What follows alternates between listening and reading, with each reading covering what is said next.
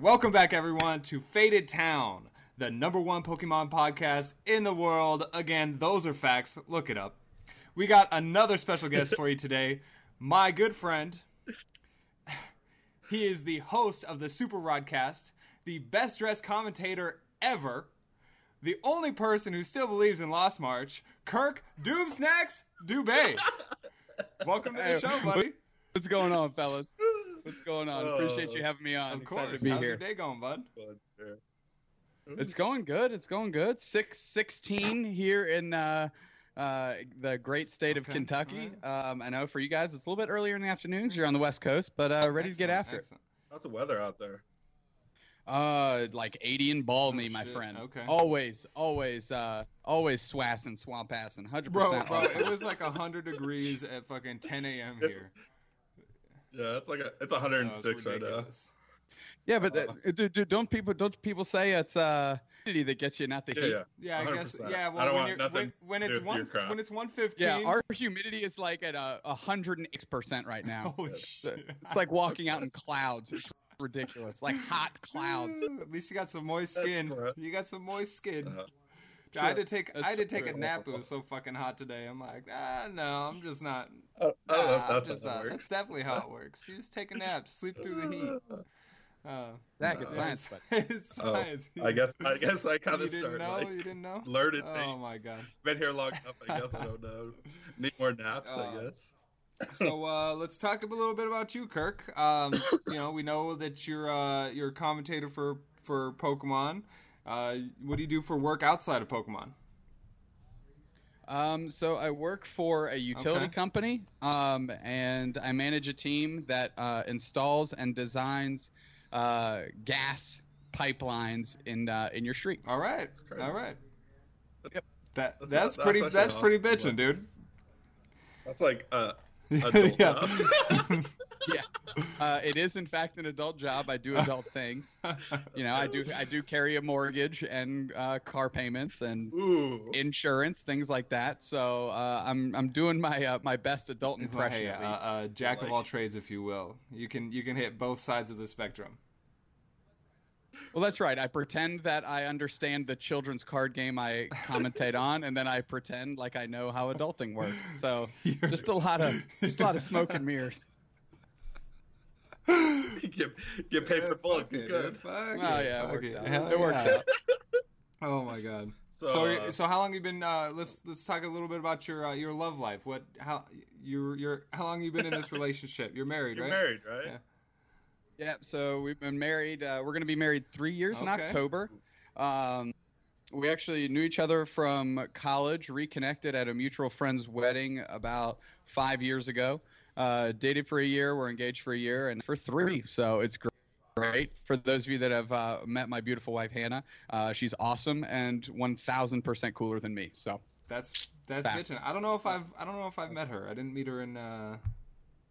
Oh, it's because we didn't go to Yeah, it's 'cause Madison. we didn't go to I Madison. blame you. That's my fault. I didn't get that. Madison would have been. I didn't get the time off work. I wasn't able to make it. But again, congratulations on the 3 years. That's pretty That's bitchin'. awesome. So you got any? I appreciate You got it. any pets or anything? Yeah, 2 dogs. 2 dogs. My dog that I came into our relationship with, Tyson. He's a boxer, black lab, like mastiff kind of Okay. mix. And then my wife's dog, who is a Brussels Griffin mutt. So her dog's about 5 pounds and Tyson's about 85. Oh so my God. it's a funny pairing to watch them around, but they get along well. And Pearl is the name of the smaller dog, and she's definitely the Oh my boss. God, Tyson's that's old, great. so he just kind of lays around and sleeps anyways. But she's definitely the Oh, boss. okay, that's hilarious. Yeah, I got the same thing going on with my girl. I got a 85 pound Doberman, and she's got a little what's it? A fucking like a Shih Tzu or something. Sweet. No. I got a little dog. That doesn't really count as a dog. He doesn't count as a dog. He can't. My dog. You can't pick him up. You can't take him on walks. He just He there. lives. He just lives. Cool. It's He just lives. something you have to spend money Yeah, on and get no Oh. women out Put of. some food down. He's good. Eats my blanket. Eats happens. your fucking eats It is what it eats your is. fucking socks. Oh my Yeah. god. Yeah, Oh, it just happens. We got It is these. what it is. We got these Bell Awesome socks at Worlds, and we're like, oh, we're gonna wear these throughout the whole season. Halfway through, this guy sends me a picture. Fucking dog ate the shit out of them. We're like, oh, there goes the fucking season. Yep, that's why all the luck went away. That's what I'm going Oh, with. jeez. So Were those the socks you're wearing when you top aided? Yes. Yeah, that's a mistake. Definitely Yeah. should put those on. I bet I fucked that up. Oh shit.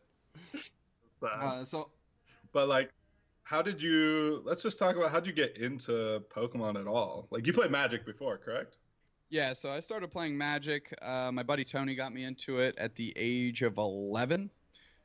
We started playing and kind of doing the whole exactly what you'd think, the tabletop thing, just buying packs of whatever, not really understanding the formats and just playing. Slowly over time, I got into the competitive scene, so going to like Grand Prix and Star City games when those came around, Pro Tour qualifiers. And had some pretty middling success. But where I really got my hustle on from Magic was through my college years playing at local game stores. I'd go to local game stores, kind of play like FNS, Night Magic, kind of League Challenge equivalent events. But Magic is a little bit more attended. So, like, you know, you could go to a Wednesday night standard tournament and have like 20. So the way I got all my spending money through college was playing those tournaments, selling packs, flipping cards, and essentially selling store credit for a marginal return back in cash. So like $20 store credit, I'd take $15. And that's just kind of how I made all my extra spending money through college, as well as paying off a good portion of my bills through college. So anyways, that's kind of my background in Magic. Again, not a lot of exponential success there. I actually, in the last round of a 10-round Star City Games Columbus event, I drew my last round to bubble out, so that felt bad. So my final record on the day was 8-1-1 to make 9th place. So that was a little rough. That was a tough. at 8-1-1. Damn, that's yeah, some stiff competition. Yeah. So that was a little bit of a rough go. Anyways, kind of getting off track. How did I get into Pokemon? It was the real question. Right. So I started with Magic, and for those of you out there that are familiar with Magic, the barrier of entry for Magic is a lot higher. Pokemon, really, if you want to have the high rarities, the gold cards, all that, of course, then you can start really adding on dollars to your deck. But if you just go minimum rarity across the board, you can really get away with making a deck for about 40. And that was very appealing to me because I liked the competitive aspect of Magic, and I'd liked the price point of Pokemon when I started. So that was the position. You know, Hannah and I were actually gearing up to get married. I didn't want to give up the TCG competitive side that I was so involved in, but I needed to do it a little bit more intelligently. Wedding again, as we discussed, adulting isn't cheap either. No. So that's actually what pushed me to the transition from Magic into Pokemon. I actually still play Magic. I'll go to Friday Night Magic. I don't own a lot of cards. Actually, I don't own any cards. But I'll go to Friday Night Magic when they're doing like booster drafts and stuff. I'll draft. I'll play a couple rounds, and then I'll literally give all the cards that I drafted to a new player starting out or one of the kids that's there.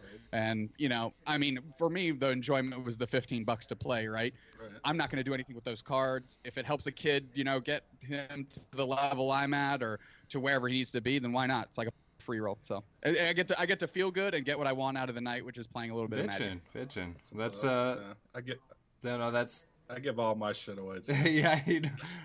No matter what it is. I just like I'll win a League Cup, I just start giving everything away.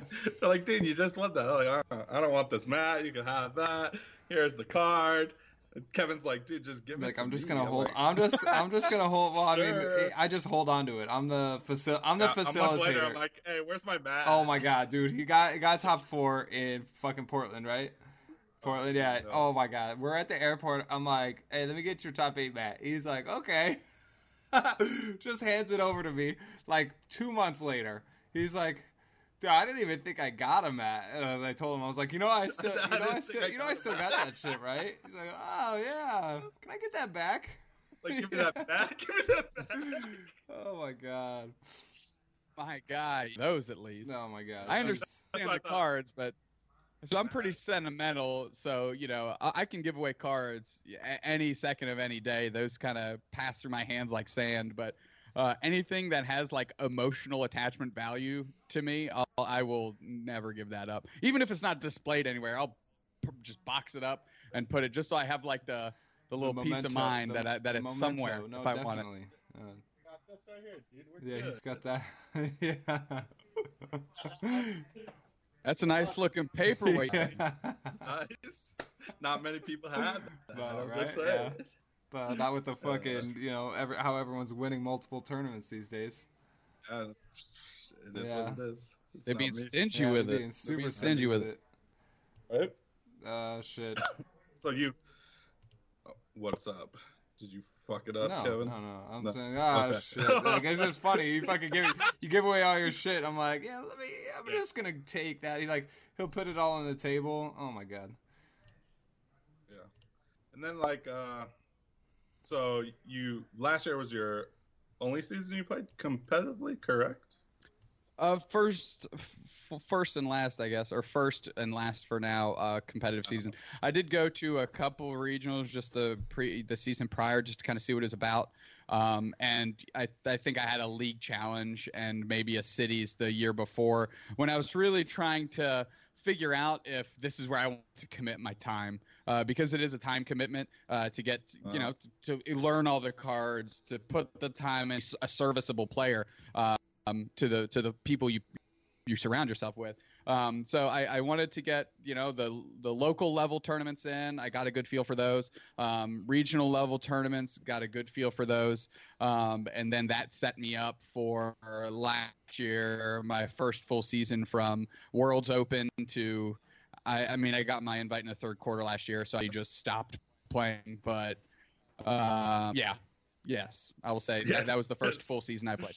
Okay. And, all right. and you got your invite, which is dope. I'm on my first full season, and I'm gonna come up short, probably.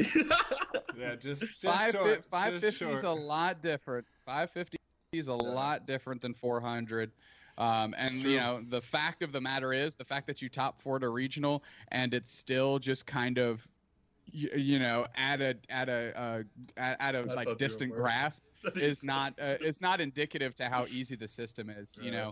I was actually having a conversation earlier today with Mia Violet. She's a Northwest player, and she's like, I can't even play competitively anymore because there's nothing to do on the West Coast. Everything is East Coast, and a lot of people say like Europe needed a bunch of events. Well, if you look at the amount of regional special events and actually how easy it is to travel around Europe with access to all League Cups and challenge points was a lot easier than even 400 points was last year. And I can make an argument of even their 250 points were last year, despite the barrier being higher. Yeah, that's Like just someone insane. That's posted that. insane. Like so low compared to ours. Yeah, someone posted recently on like how many players. Oh, actually, I have it right here. Actually, how many right now?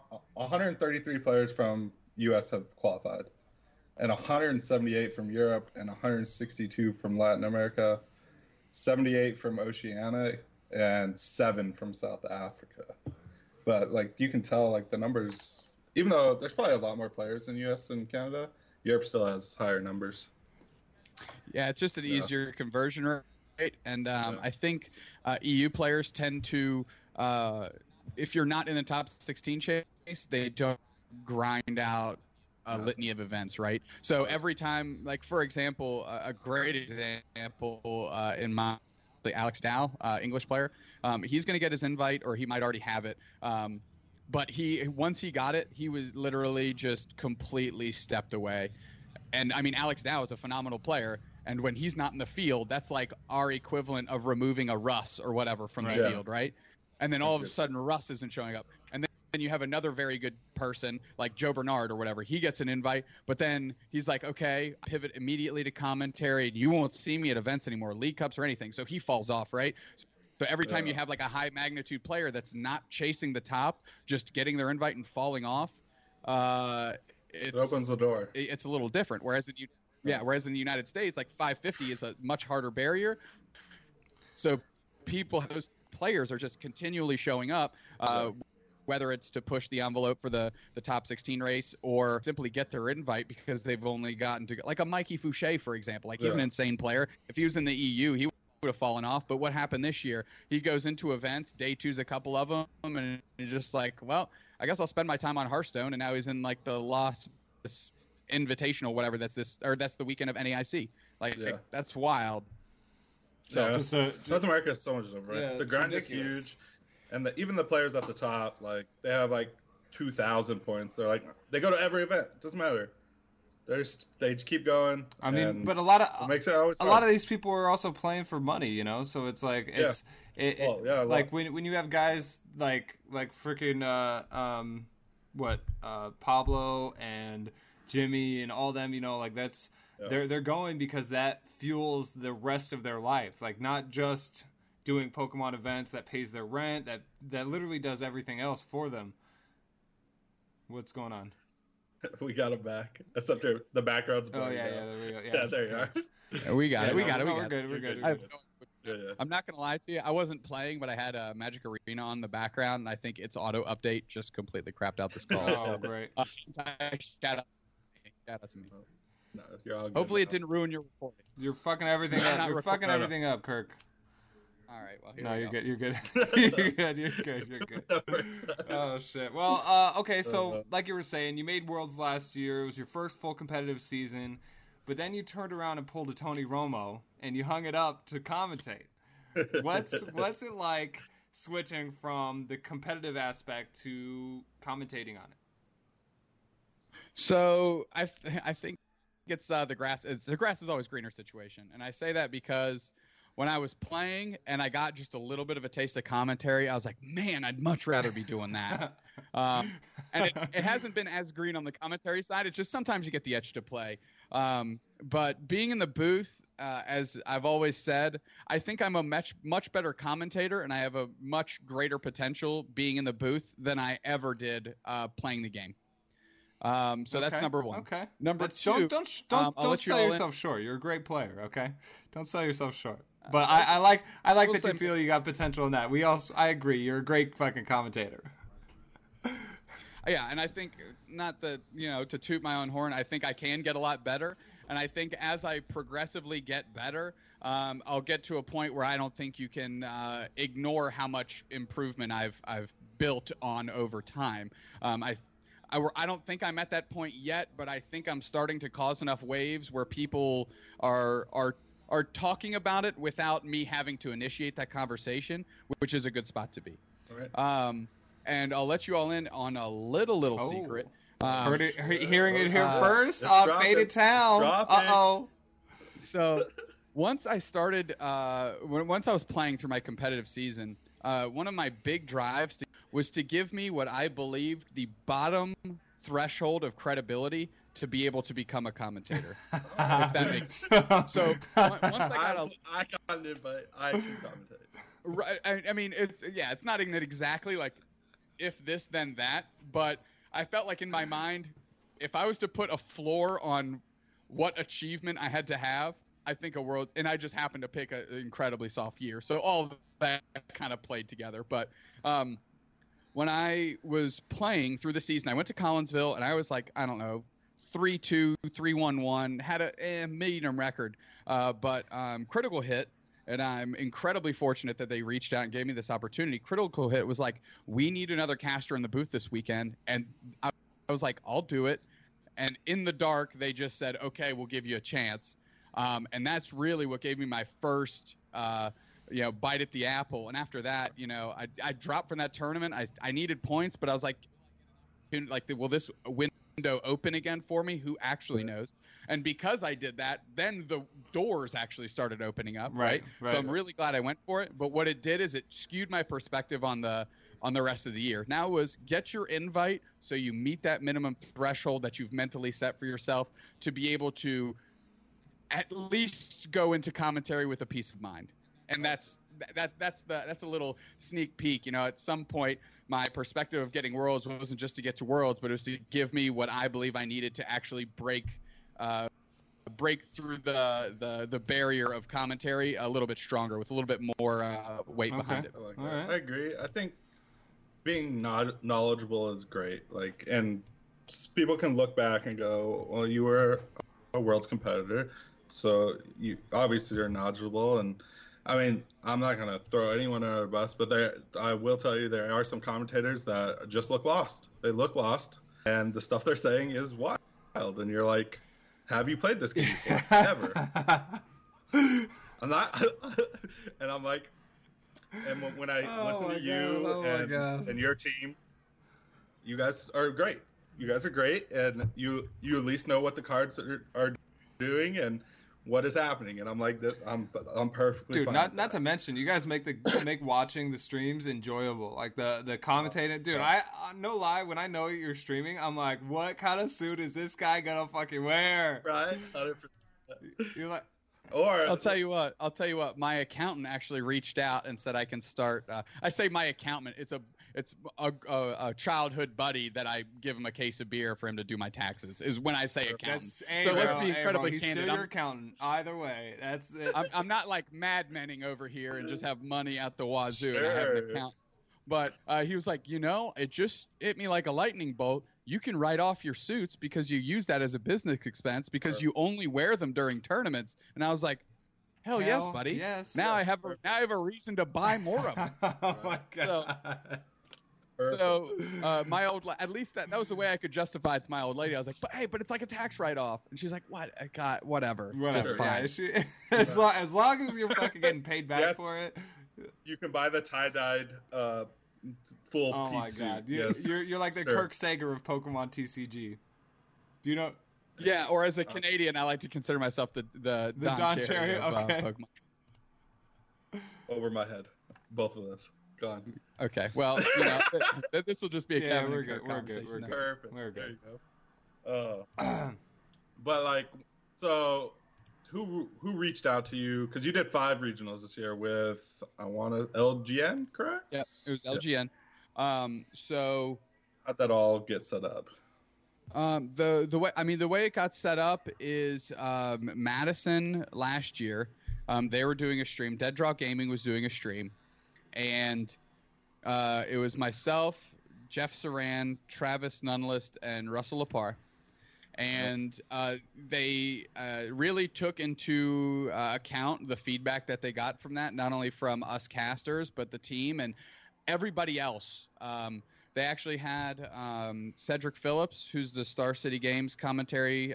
He's going to do a Mythic Championship here soon, and he's also the product representative for Ultimate Guard in North America. He was at the event watching the stream and giving them pointers because they're like, we kind of want to turn this into a subsidiary of DDG as like its production company to stream things. So they got a lot of feedback from him. So like high caliber, high quality of a resource that understands that niche. The fans that watched, the messages that poured in from that, casters' initial response, how we worked with everybody. And DDG established this LGN subsidiary thing. And they're like, we just want to build a team. We have 5 regionals that we have lined up. We want to build a team. And we just want to go with it and see what happens. So fortunately, I was able to say, like, yes, I'll commit to 5 right off the bat. How the other conversations with the other individuals went, I mean, I don't know. Like, as you saw, like, Travis and Russ were out, and, Kettler hopped in. So I have no idea how those conversations went. So I kind of consider myself like a contractor of LGN, like, when they want my voice and my jacket, then my jacket, yes. Oh my god. So I was fortunate enough that they're lined up. We want to keep the same team for 5. We really want to go through the paces, go work out all the kinks with the same people, and revisit this at the end. So that's how I got the opportunity to just go in on 5 regionals. And unfortunately for other individuals looking for opportunities, like really just kind of insulate and protect myself and allow myself 5 times to get progressively better. So by the end, I wasn't the replaceable cog in the machine. Yeah, no. Right. I mean, but either way, even from your first one, like, you definitely weren't. You bring a lively aspect to the commentator world, especially when you got Fucking what's his name? God damn it! You just said it. John. We got Johnny Boy on there. Oh my god, that shit's hilarious. Yeah, It's great. And so many Twitch clips. Like when that dude took, I don't remember it was, he took 5 prizes off the Beast game. Oh, that was hilarious. Frank Persick taking the, I think it was the 4 prizes off the Beast game. And then, Azul with the 6th prize, Towering Splash. That was insanity. Those are huge clips. Yeah, so like that was like the biggest clip. Like that Towering Splash clip was the biggest clip of 2019 season, in my opinion. But now you can never watch that clip without having my voice over it, and that's really amazing. awesome. That's amazing. With the fist pumps, and like the insane high five with Saran, and just us coming unglued. Like that's just stuck on there. You can never remove us from that clip. I mean, it's truly Azul's moment. You're enshrined. You're enshrined in that moment. 100%. Exactly. So I'm just kind of like, he's the motorcycle, I'm the sidecar with the silly glasses. Oh my god! You're just bringing me with you, bud. It's the best. Because even because I watch UFC a lot, like when there's big knockouts, like you remember what the commentator was saying when that happened. Yeah, it's just there. You're the Joe, or a big home run, anything. You're the Joe Rogan, the Joe Rogan of TCG. Yeah, there we go. It's just Oh, I'm sorry. Go ahead. No, go ahead, man. You're good. I was just going to say, so like my approach and what I started kind of figuring out for how I needed to be successful was try and do less of the color commentary. I do hypothesize from time to time because you need to fill air. And sometimes I think, having a counterpoint or a counterbalance point is important. Also, the color commentary is incredibly stressful. So being able to give your partner a break of that in the easier moments of the game is pretty important. All that aside, play-by-play commentary and energy was how I knew I'd be able to kind of wedge myself into the mix. Because one, I get incredibly excited watching games when they come down to silly things, or even when people just roll a card off the top and you're like, okay, whatever, and you're like, oh yeah, no, it's just stuff like that, like an end to one. What was it? My first regional, it was Collinsville. It was an end to one. The guy draws a puzzle at a time and just rolls the puzzle at a time off the top, and he's just able. It's like, sure, okay, I just end you to one, and this is what we're doing today. But like being a part of those moments, and expressing as both sides of the table, right? The elation of the one player that just 1%ed his opponent, and the opponent that was like, I just got a victory snatched from me, and being able to convey that, I think, is what has set myself apart from a lot of, I guess, my contemporaries. Oh, dude, yeah, 100%. Real well. At the end of the day, what's the end goal here? You want to commentate Worlds? Is that it? I mean, if that door's open, so I'm not willing to. I love commentary, right? It for me, it doesn't need to be a financial benefit. It needs to be a financial zero. So as long as I'm not going in the red to go to these, I'm with you. I'm for you. Give me a call. That being said, what is the goal? The goal is for me to do Pokemon trading card game commentary at the level I'm allowed, without sacrificing who I am. So, I understand that if, Pokemon gave me a call, and they said, hey, we want you got to wear normal jackets. Like, sure. Like, I can hang up a jacket. Like, the jacket is a part of my gimmick, but it's not me. No. Like, you still have me in the booth without the jacket. So, I'm definitely willing to do that. But if they come in and they say, we need you to be more reserved on these things, we need you to back off of that, I'm not willing to sacrifice that, because then what am I doing there besides being an automaton for whatever they want me to do? Just becoming a sellout. So I'm willing. Thanks. So I'm 100% willing to see this to wherever it goes. I haven't set an end goal because my only goals are not lose money, right? To do something that I enjoy and take time away from my wife and work to do. So that has to be a net zero. And the other thing is not sacrifice who I am throughout the process, as hopefully more opportunities open up. Outside of that, let's have some fun. All right. Bitchin', dude. I think it's great. You're on the right track. I'd love to see you commentate Worlds. I think there are some people out there that are commentating Worlds that you would be better than. I'm just gonna leave it there. You commentate Worlds. I'm gonna be wearing this. I'm gonna get this hat or this patch on a new hat. since for me. you know the one that I had was stolen from me. Yeah, somehow. Go ahead. I don't know where It was. There's a difference. It wasn't stolen. It was borrowed for borrowed. life. That's number one. Okay. Number two. Let's touch on the official commentators for now. I don't know what the behind the scenes are for there. Nobody does, right? Nobody knows but those 6 individuals. That aside, all of them, for the most part, I've tried to reach out to and have them be positive critiques and impacts. So, like Kenny Wisdom, Jeremy Jalen, those are 2 prime examples that every time I do commentary, they're like, hey, I went and watched rounds 1, 3, and 9.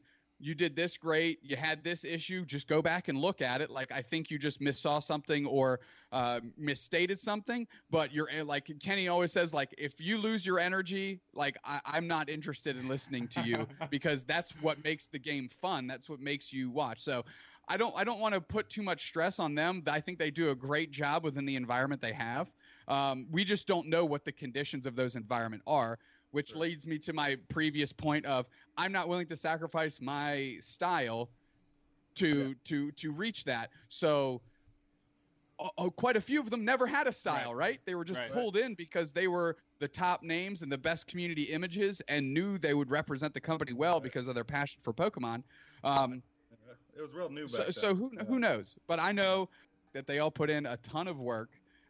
And I think it's a little bit harsh saying that whatever they say and do isn't what you like because maybe that's just what they're told to provide, and that's you can't hitch on them for that too much. I would never hitch on anyone for their style. If you want to talk bland, that's you. Whatever you want to do.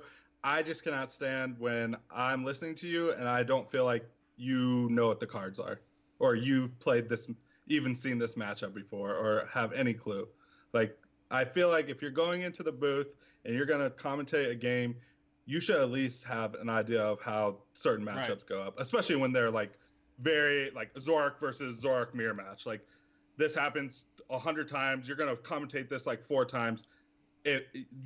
Please just at least have an idea of what cards are in the deck and like when I do something, just have an idea. As a commentator, please. you need a sense of predictability, right? Like you have to be able to, be able to predict certain moves, which I've seen you do very well. But like Zach said, there's multiple commentators that don't really provide that.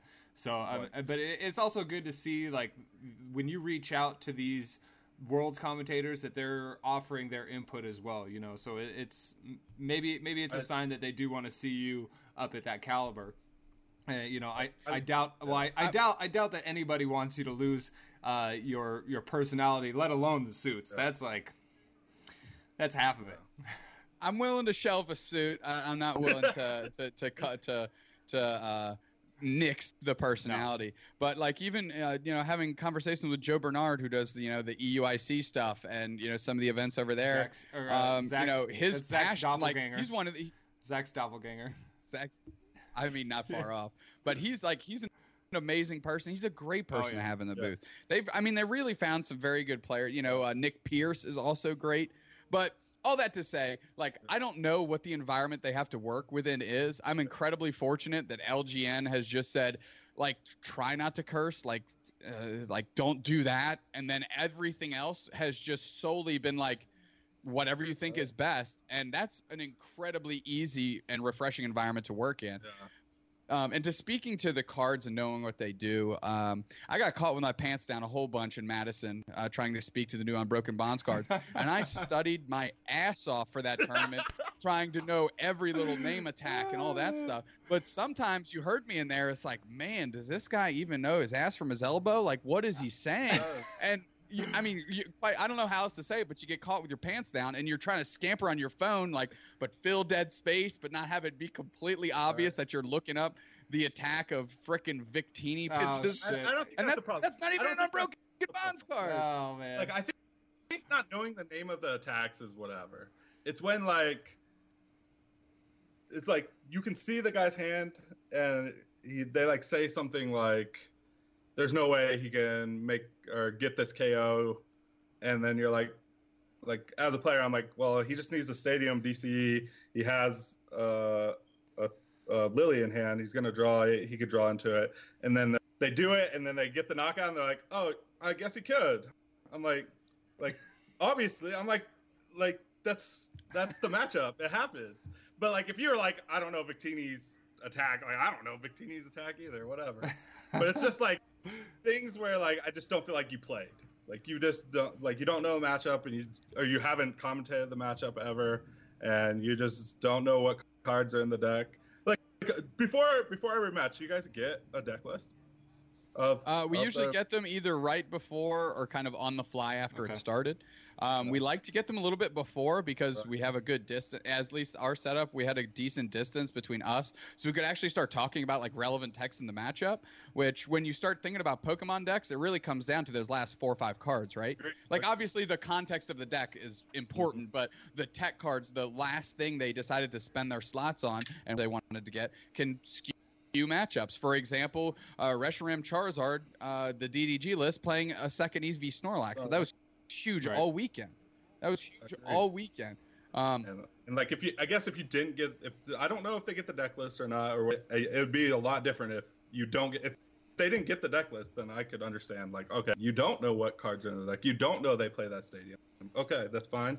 I guess I shouldn't be so critical on that because I don't know the information of what they're provided, but like I don't know. Well, it goes back to the having that sense of like being able to predict what each player is going to do to win the matchup, you know, and that just goes along with playing the game, understanding the game, understanding what moves needed to win, and being able to announce it in a proper fashion. So, right. I mean, I'll tell you right now, if a Lost March game is played, Kurt's got it all day. I in fact got that all day. That all day. Be the best commentator ever. Oh my gosh. Unfortunately, nobody's ever playing it or doing well with it. Yeah, so, no. Shoulder shrug. We'll be all right. Yeah. Lost March. We'll see. We'll see how that goes next season, right? I'd immediately play for NEIC, hands down, no questions asked. That's insane. You would always play it. Like that's not even a question. I can't even ask you. That's fair. That's.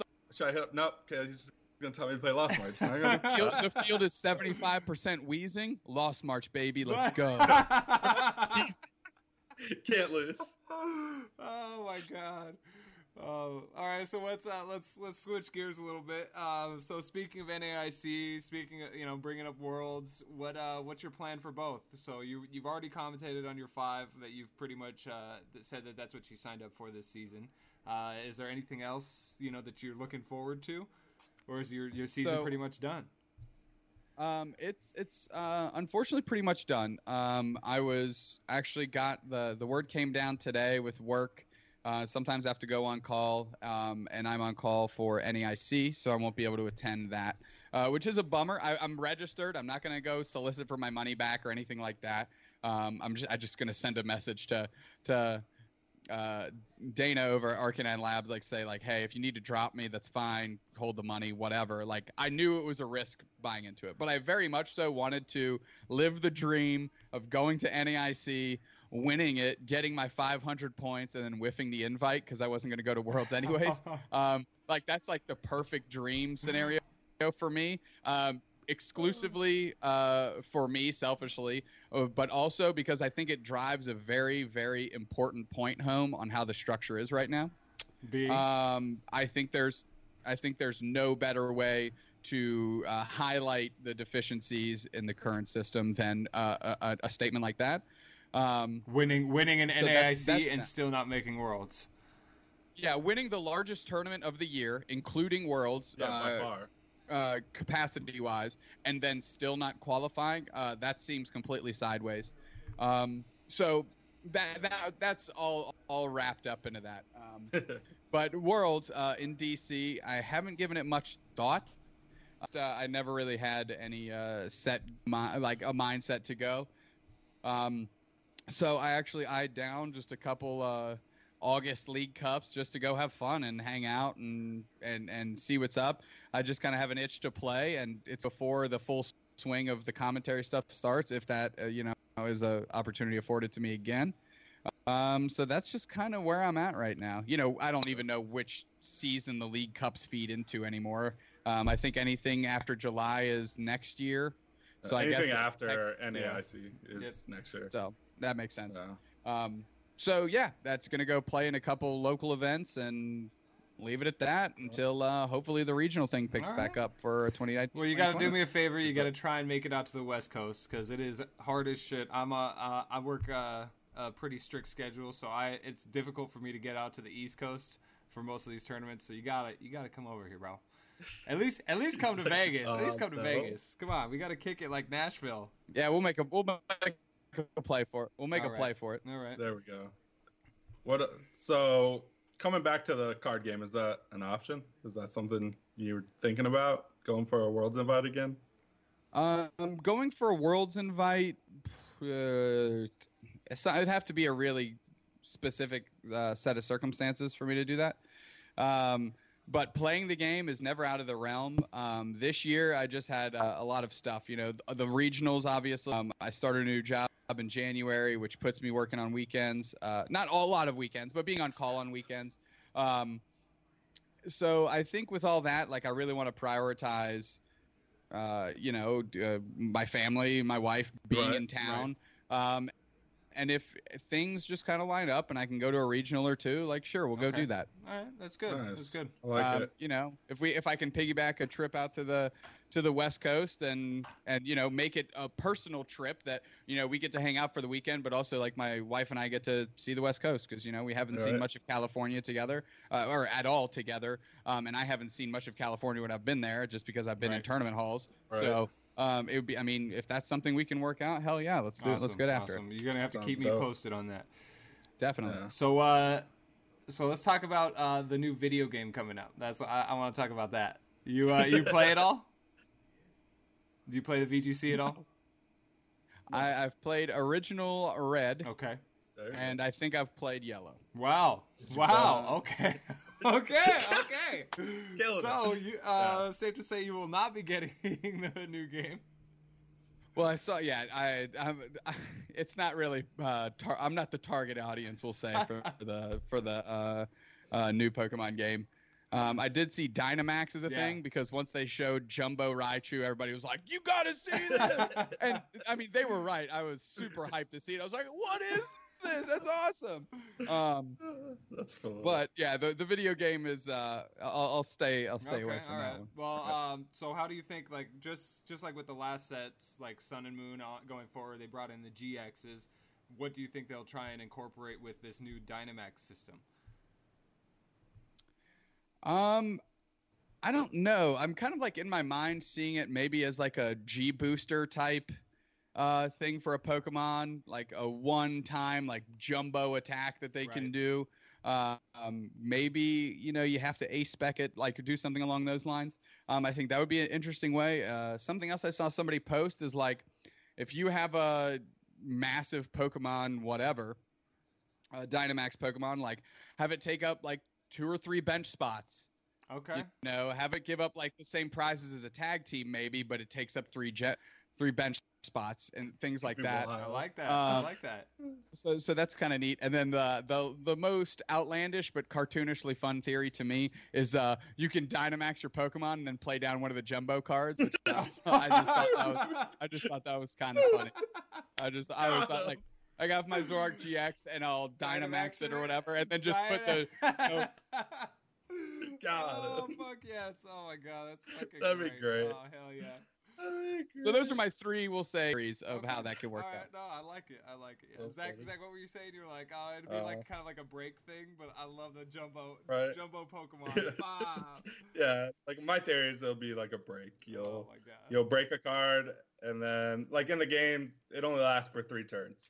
So you'll break it, and after 3 turns, it goes away. You have to discard it. Lost zone, some shit like that. Whatever. Yeah. But I'm done with the Lost Zone. Yeah. That whole concept. That's where I live, baby. Yeah, I live in the Lost Zone. Oh man! All right, so we heard that you recently restarted the Super Rodcast. Yep. How'd that start up? First off. It was a conversation Jeffrey, Saran, and I were having in Madison. We always really enjoyed it. We always had a good time with it. Well, no, how did it start initially? Oh, I'm sorry. Like in the way back. Right. Yes, let's go. So not the resurrection, Yes, the actual the beginning. actual- The actual beginning. Super Rodcast origin story coming in hot. Yes. So I decided I wanted to play competitively. I had no access to players or talent. So I reached out to Jeff and Jared, and I said, you two are the only people I know in the community. Jared, at the time, had just top-8'd a regional in Daytona with Verizian Genesect, and Jeff is a very popular like Southern Midwest player, just for his decks and his kind of the only thing that's ever kept him from getting a Worlds invite was his ability to go to events because of work and otherwise. He's an incredible player. Anyways, I knew I had made two very good friends as the only two I had, and I said, look, I want to start this podcast as selfishly as this reason is to give myself access to better players, to pick their brains about upcoming tournaments so I can go do well at those upcoming tournaments. That's great. That's great. Like you're also giving back, like as we're doing this podcast, you bring back to the community. You get people information, you create a kind of a bubble, and people are like, oh, what's that? So it's no, I love it. I love the idea of it, and not gonna lie, we kind of bitch you a little bit with the Faded Town podcast. But no, here's the thing. Here's the thing about SRC is at the time that SRC started, and I did a lot of research on this. The only other Pokemon trading card game podcast that was dedicated to it was PTCG Radio, and as a competitive player from Magic transitioning, that is not the type of content I wanted. It's great content. Wassy does an amazing job with that. He's got a litany of followers for all the right reasons. Right. He's just a genuinely good person. But SRC was supposed to be the deviation from that and focus solely on the competitive card game. So, we were, if not first, very close to the first people to do the metagame breakdowns before tournaments, to get the winners or, top 8ers of the tournament on the following week and be able to provide all that. And I think,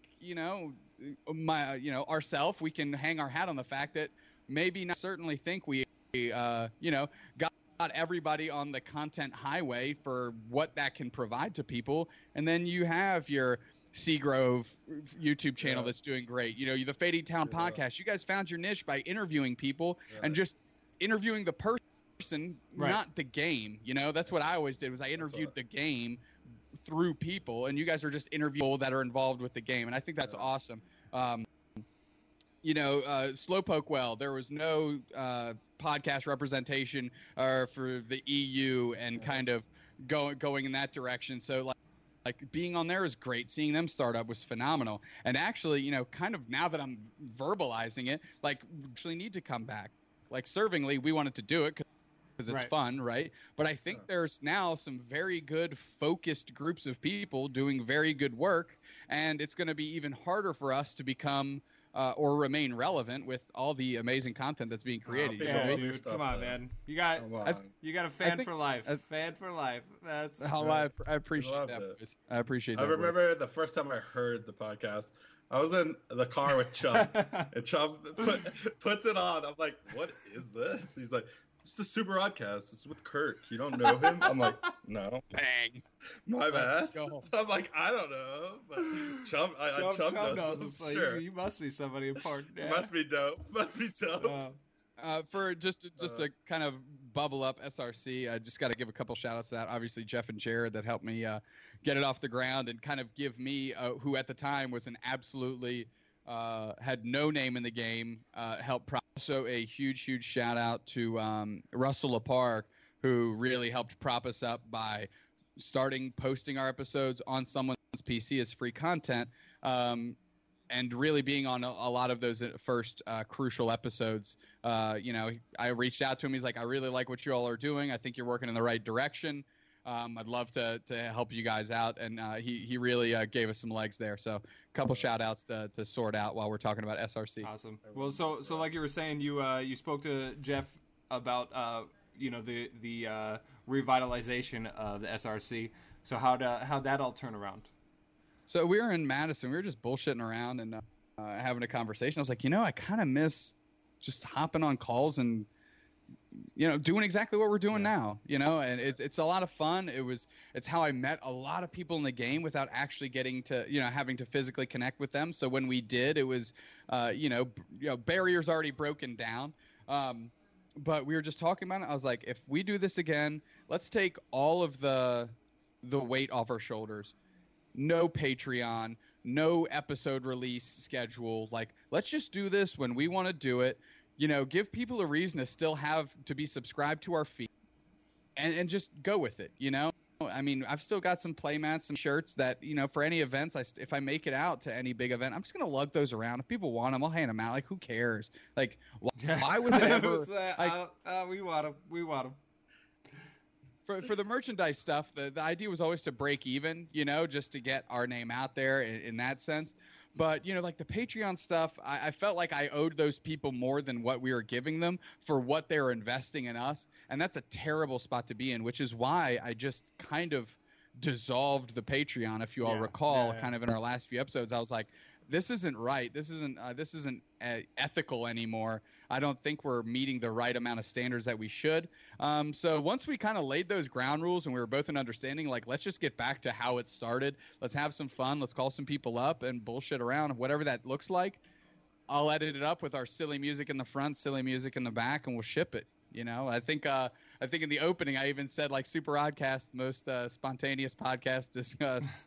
A sporadic podcast, that's the word I use. Sporadic podcast to discuss, Pokemon trading card game and its community or whatever. So, might have to adjust the intro and outro. I was a little rusty on those, and man, my editing skills had gone to shit too. Because that one doesn't sound too great, but promise you all the next one will sound better. We're definitely looking forward to future episodes, and we will be tuning in. Especially speaking as a previous Super Rod Patreon, which I appreciate. I got you, buddy. You gotta support the community, man. All right, so. I just want to say, like, I think that's one of the biggest things is that there's room for everyone. Definitely. And I think just supporting everyone, more positivity in the community. I think that's one thing we like to drive here. Every time we talk to anyone, it's always about, like, less negativity. Let's just boost everyone up. And I think most of the people we've had on here, it's been that way. And there's room for everyone to succeed, and to look at someone like us. So why are we doing it? It's just so stupid. I really hope your podcast, as I've listened to, like I said, I listened to Sosa's and Russ's. Hopefully what people glean from this is, obviously a story of somebody in the community they may recognize, but hopefully it makes us approachable. Like, I would love to talk to every single soul. Right. Like, I love it when people come up and talk to me. And I just like meeting new people, talking to them about their tournament, and all that. And I hope that's one of the end results, at least of mine, is now that you know a little bit of my background, my story, and maybe a little bit more personal look of who I am as we're discussing, like, you feel comfortable to come up and talk to me, because I will talk to anybody about anything. I'll give you the time of day. So I'd love to hear from you. So Excellent. Come talk to me.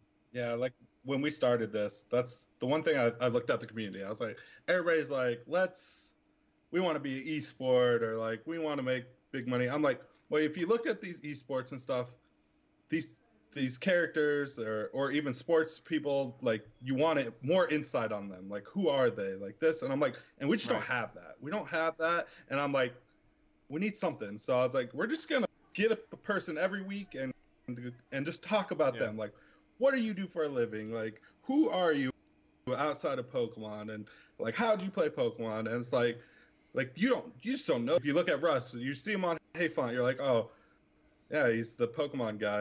But then, like, you watch that interview, you're like, he's cocky, cool guy. He actually has, like, a really good job, and he's got a girlfriend, and he does all this other stuff, and you're like, things you just didn't know. So many different layers of people, that you really don't see when you're in, like you said, a tournament hall for fucking 9 hours a day. We wanted to make the community more tight knit as you could say. You know, like we wanted Yeah. to bring people together, and that's why we're having, you know, we have you on, we had Russ on, we had Caleb on earlier, we have, you know, Jesper Eriksson. So we're trying to hit all different sorts of parts of the community and let people know, Spoiler. anybody that watches. Well, no, that's not gonna be a spoiler. It's gonna be on after. No, Caleb isn't. Spoiler. Oh, No one knew. Oh, okay, cool. Thanks for fucking. Hey, look, hey, we're talking to Kirk right now. Yeah, Let's no, get no, back to I the know. game, But all what right? I'm saying, the point is, like, I'm just harping on what you're kind of what you were saying. You know, we want to make everyone more approachable and let people know that there's a person behind the competitiveness. So when somebody's just like, oh, what's your list? What's your list? What's your list? They're like, oh, you know, like maybe that's not so much important, or not as important. Yeah. Also, what's my list? I will, and I have given a list to every single individual that has DM'd me to the best of my ability. So that's number one. Number two, after I give you a list, just say, all right, let's chat like normal people. I'm down with that. I'll give you a list. I'll give you your initial question, and I'll Yeah. have a chat with All you. right, respect. There you go. Okay, This you're here first, Kirk. It needs friends. Kirk, No, just- Kirk, you got plenty of friends. Shut up. Don't listen. Oh, Don't listen to that 100%. fucking guy. All right. Well, we're gonna wrap it up. We want to thank you again for being on the show. Is there any shout outs you want to do before we close it up? Of course, huge shout out to my beautiful wife. Shout out to my family, obviously. Shout out to you two for having me on. A friendship that was formed in very interesting fashion, but glad to call you both my friends. Zach kind of lived vicariously through you in your top 4 run. That was a blast to watch, and I messaged you as soon as the tournament was over. I was like, "Fuck yeah, dude, let's go! That's awesome!" So super proud of both of you, Kev. You're the man. This hat is mine. It's all Sorry, good. buddy. It's all good. I've relinquished the ownership to you. Yeah, you're good. I appreciate it. But also just a shout out to everybody in the community that's ever supported SRC, that tuned into any stream that I've been a part of, that just tunes into streams, period. You know, LGN does its thing, but Critical Hit has an amazing team over there, and they do their thing. And these grassroots streams need people to tune in. They need people to tune in. Be constructive with your criticism, because we need that too.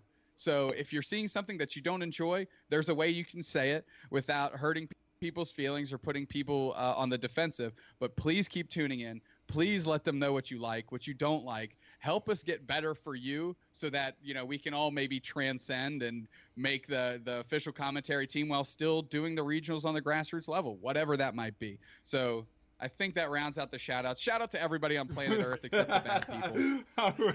Anti-shout out to the bad people. Shout out to all the good Respect. people. Hell yeah. Right. All right. Well, But before we wrap it up, we have to do the one thing we always do with every guest, and we need you to decide who you think the best 3 people are so going into we're Worlds. doing this And this competition, right? We're doing I guess it's sort of a giveaway, like a competition.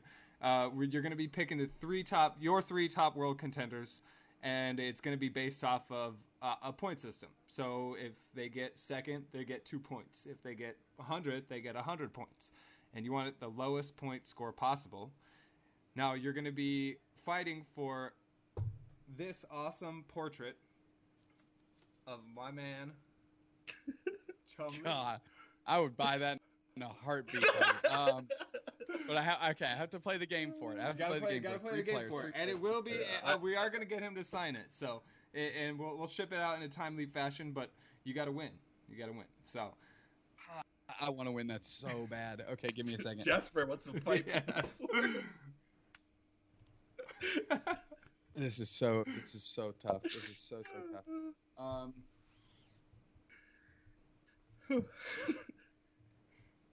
I'm gonna start with Pablo Meza. Okay.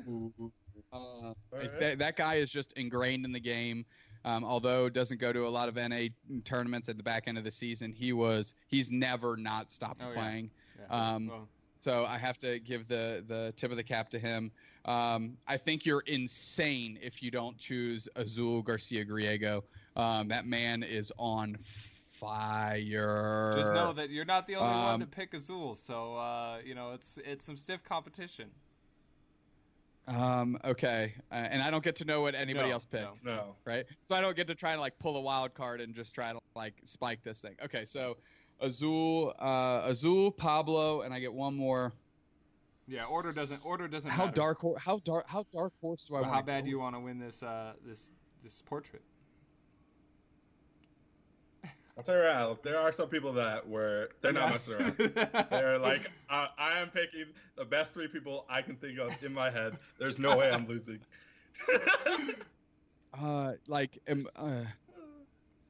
The better of the Schultz brothers, Robin Schultz, okay, right? Okay. That's all clean it up. I mean, last year's winner. Got to tip the cap to the production level there. A person I was very heavily debating just now was Sam Chen. I know he has his invite. I don't know how much he's actually playing, but that kid is always berserk. Yeah. So, I'll stick with what I got. Okay, but Matt, Sammy, I'm sorry, buddy. I miss you and I love you, but I just don't know how much you're playing. I just don't know how much you're playing. I'll see him this week or next week. I'm staying with him. Oh my god. Well, we want to thank you again for being on this show. Really appreciate it. Love you, brother. Thanks for being on. But for now, we're gonna scoop it up.